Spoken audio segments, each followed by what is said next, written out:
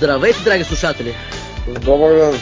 Добре дошли на един Болнав епизод на ВББ Беклог, където настинали хора с високата предруша дънка, хремави глупости, най-вече да се надяваме само за видеоигри. Аз съм вашия болен психар дракон и днеска с мене на разстояние.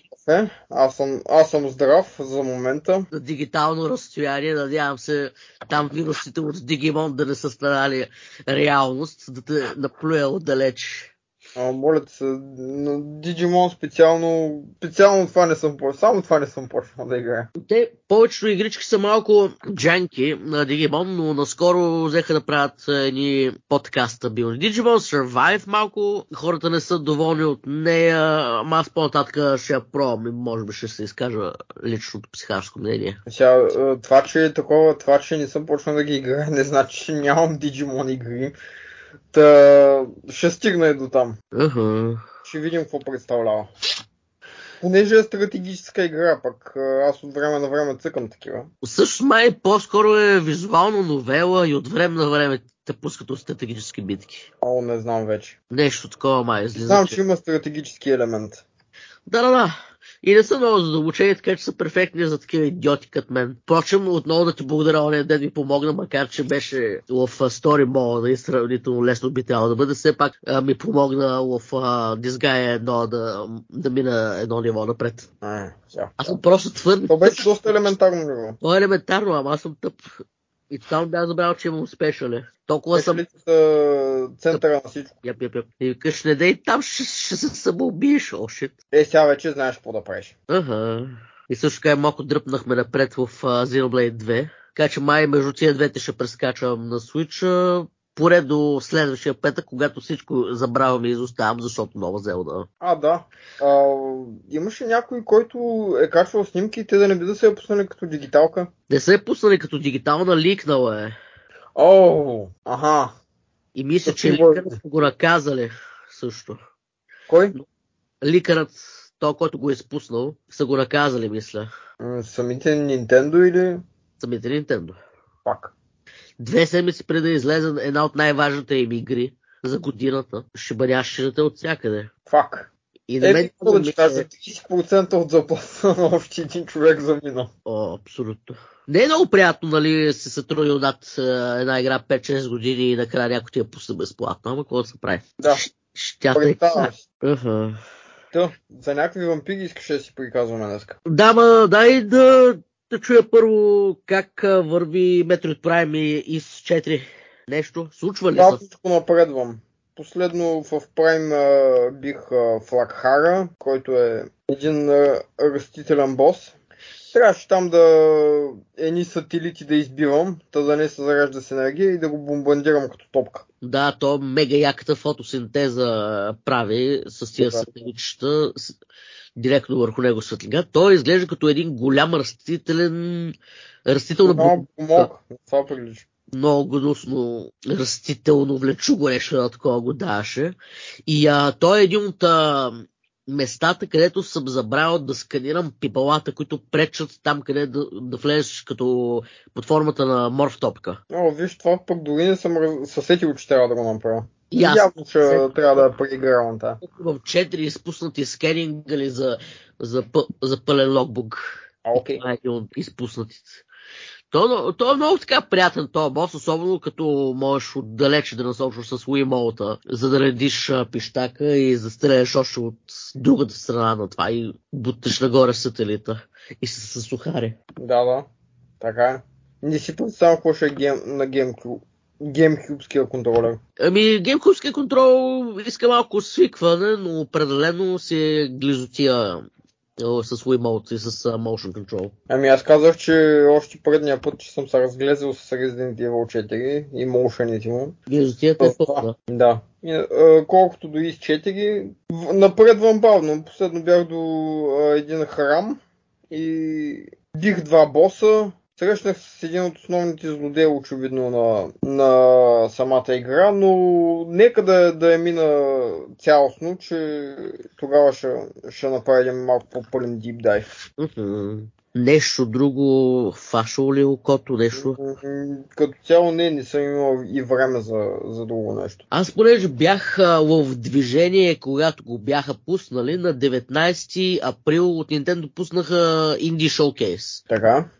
Не съм го гледал, но веднага ми изкочи релиз трейлър за Oxenfree 2. Тази играта, дето при време съм приказал за смартфон и за всички конзолки. Окей. Коя приключенската игра с един от най-добрите voice acting на планетата. Не знам как са го получили. За мое чудоване Netflix правят видеоигри. Те са пъблишърите на Oxenfree 2. Ти да видиш. Надявам се просто да са бутнали пари. Надявам да са ги оставили да се вършат работата. Надо. И продукта да е на нивото на първата игра. Много е добричка тя.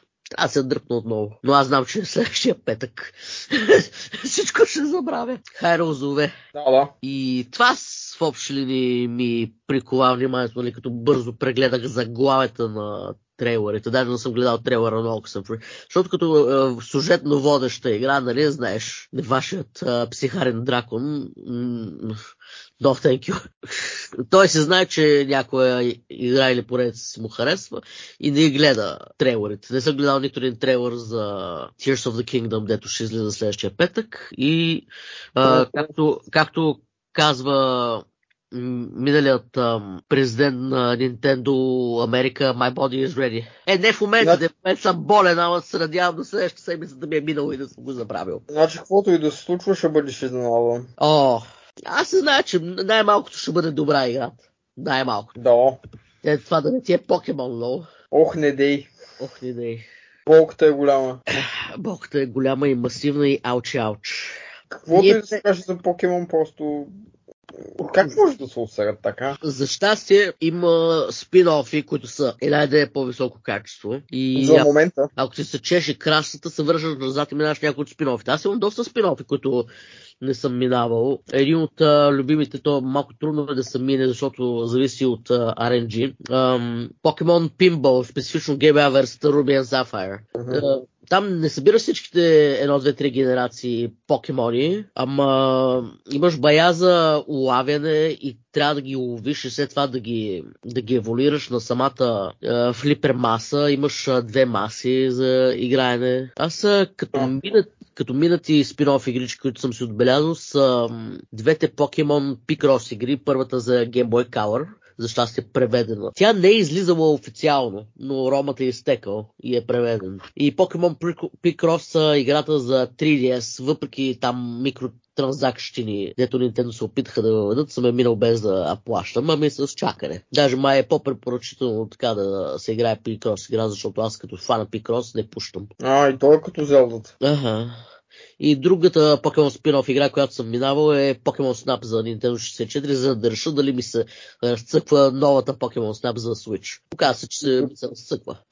И тук съм си набелязал немалко спин-офчета, тия за, примерно, Mystery Dungeon Explorers of Sky за DS, както и Super Mystery Dungeon за 3DS. Двете Adventure игри за Wii също изглеждат така приятни, не бих казал, че са задължени. И разбира се, двете игри за GameCube, Coliseum и Gale Darkness.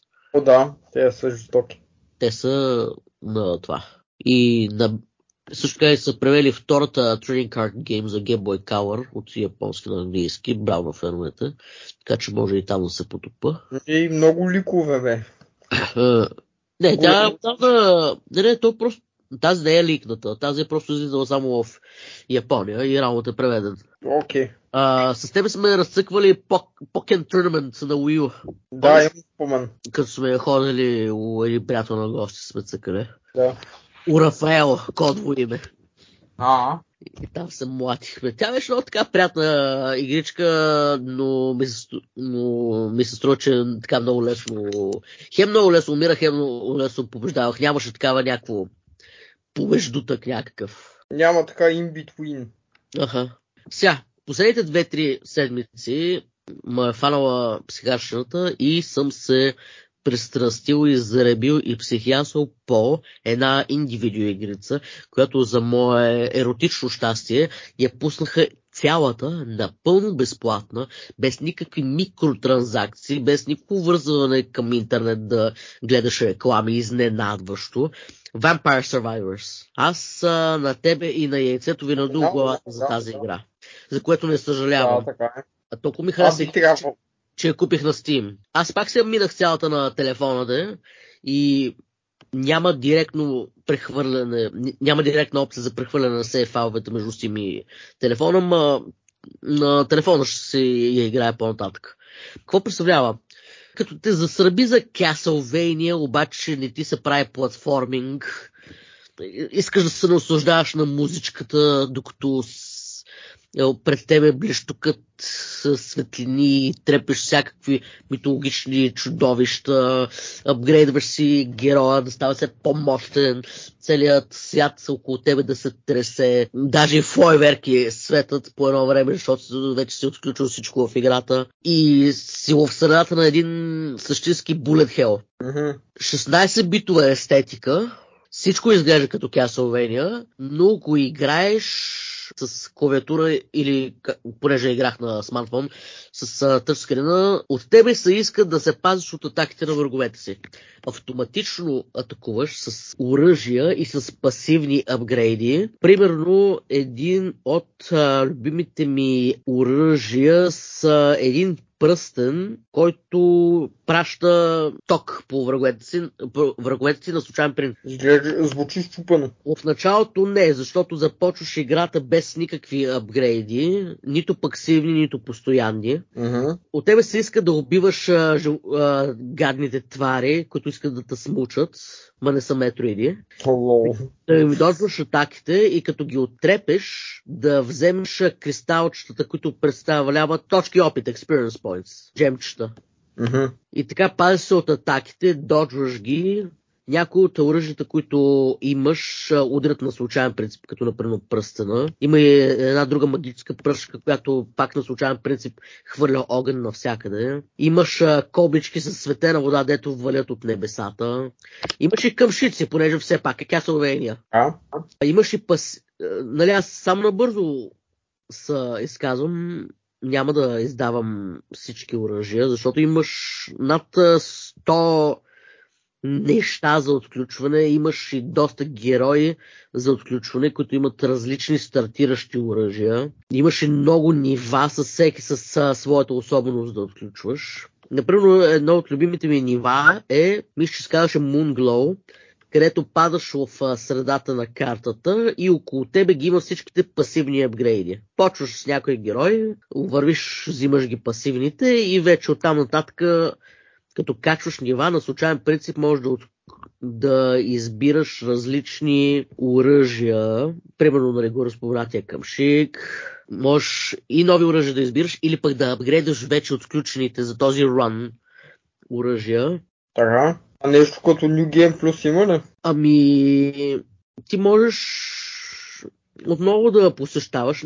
Тя е, освен гореспоменатите жанрове, тя е и roguelike. Т.е. почваш всяко ниво, нали, от начало и гол и бос. Да, докато не те отрепе смъртта, се поява един червен рипър. Не е с пистоли, нали така?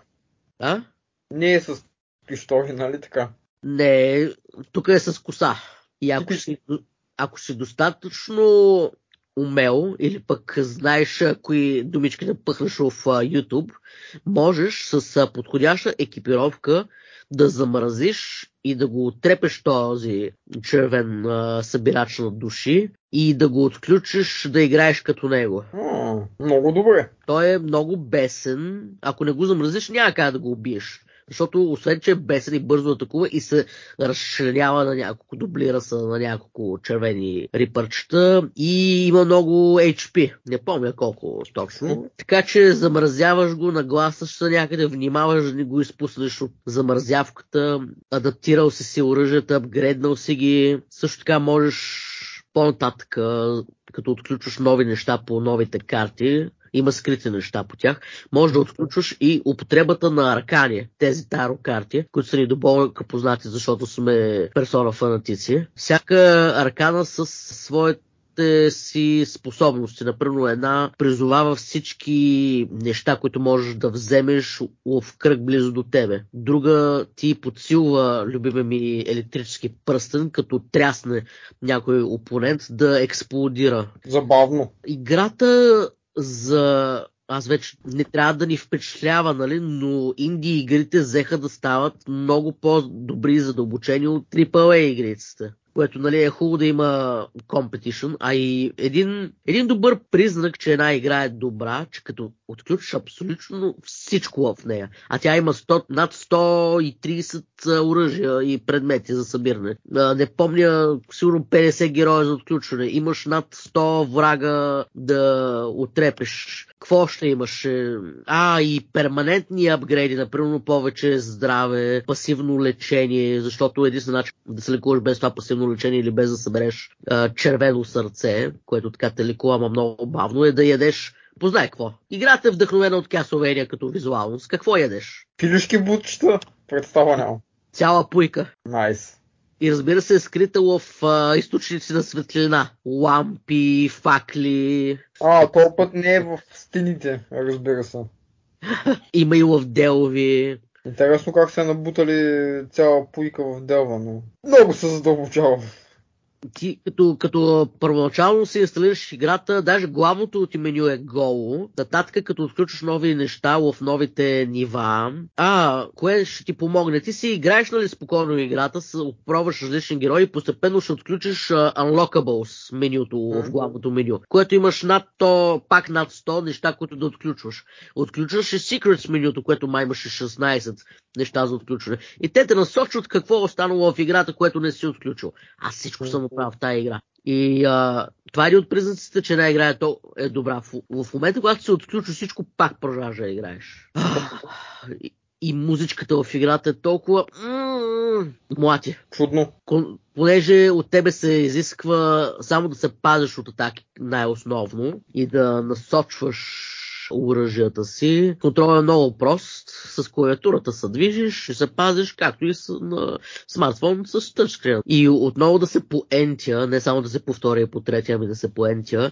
Играта няма никакви микротранзакции, не ти изкачат реклами. Как се изплащат? Как все пак плащат за пускането на тази игра? Първо, мисля, че доста пари са извадили от Steam релиза, където не е безплатна, а е нещо 5-6 лева, нещо такова. А за смартфон релизът, примерно умреш. Отрепете на края на ръна някое изчадие с много HP. Ако нямаш събрани ревайв, понякога ти се поява, искаш ли безплатен ревайв, ако погледнеш една реклама. Питата, не ти изкача. Казваш, да, искам, не искам. Огромно уважение към играча. Какво друго беше? И като приключиш с ръна, пак има едно копче, искаш ли малко повече злато? Защото това е начинът да купуваш нови герои и перманентни апгрейди към всички герои в общи линии. И те пита, искаш ли малко повече злато, и пак гледаш на реклама. Винаги те пита, никога не ти изкача нещо, можеш играта цялата да играеш офлайн. Така се прави. Уважение към играча. Какво да ти кажа? То отдавна не е имало такова нещо. Просто съм изненадан от смартфон инди релиз да е толкова висококачествен и да не ти бърника в неправилните гънки на мозъка да употребява. Бестиерито, т.е. покедексът ти на избитите ни чудовища, описанията на някои чудовища са толкова весели и забавни, че се заслужават да се четат едно по едно. Например, някои зомбита си имат юниони. Как е на български? Е така, организация за защита на... организация. Да, зомбитата си имат. Браво! Браво на тях! Макар че са изчадия на злото, пак са в пътя напред. Но така те примамва дявола много. С по-добри условия на труд.